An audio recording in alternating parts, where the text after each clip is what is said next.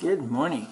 It's Tuesday. It's the 14th of November, and we are looking at Matthew chapter 24, verse 36 through chapter 25, verse 30. And this is our second week of looking at the end times. And so Jesus gives you your first command, referring to the situation at the time of Noah. Jesus pointed out that many were unaware until the flood came and swept them away.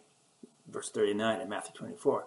And those who were unaware just kept on eating, drinking, and marrying as if nothing significant was about to happen. By contrast, Noah was getting ready for his family to enter the ark.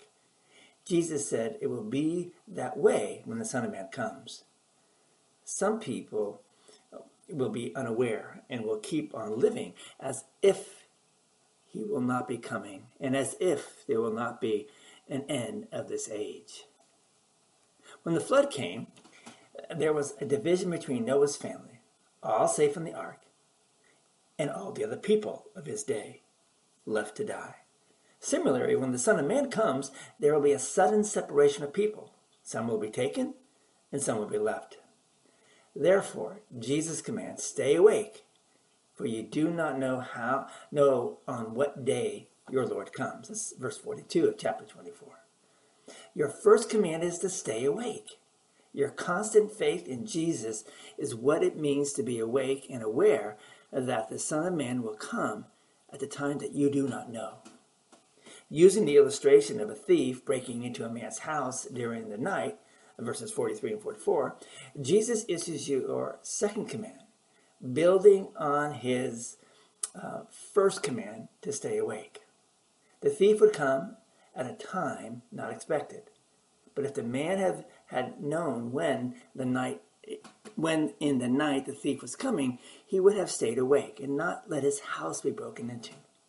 Therefore, Jesus said in verse 44, you also must be ready, for the Son of Man is coming at an hour that you do not expect. Your second command is thus, you must be ready. Even though you don't know when he'll come, stay awake, be ready. Endure in your faith to the end, and you will be saved. But Jesus doesn't issue only commands. He also sends you invitations. In the New Testament letter to the Hebrews, Jesus says, not neglecting to meet together, and all the more as you see the day dawning near. That's chapter 10 of Hebrews, verse 25. And meeting together in one way is one way that God works on your faith and mine. Here you will hear his word, which declares to you that Jesus' death on the cross, that which has made you a faithful servant, that which has saved you. Let's pray. Gracious Heavenly Father, we thank you for your words, for your commands, your instructions to stay awake, to be prepared, and that as a faithful servant, we are saved by you through the faith that your Spirit puts into us. Lord, thank you for that. May we share your words, your commands, to help people to be prepared and to be ready for your coming. In Jesus' name, amen.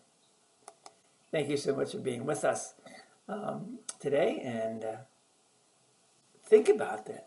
Are you ready?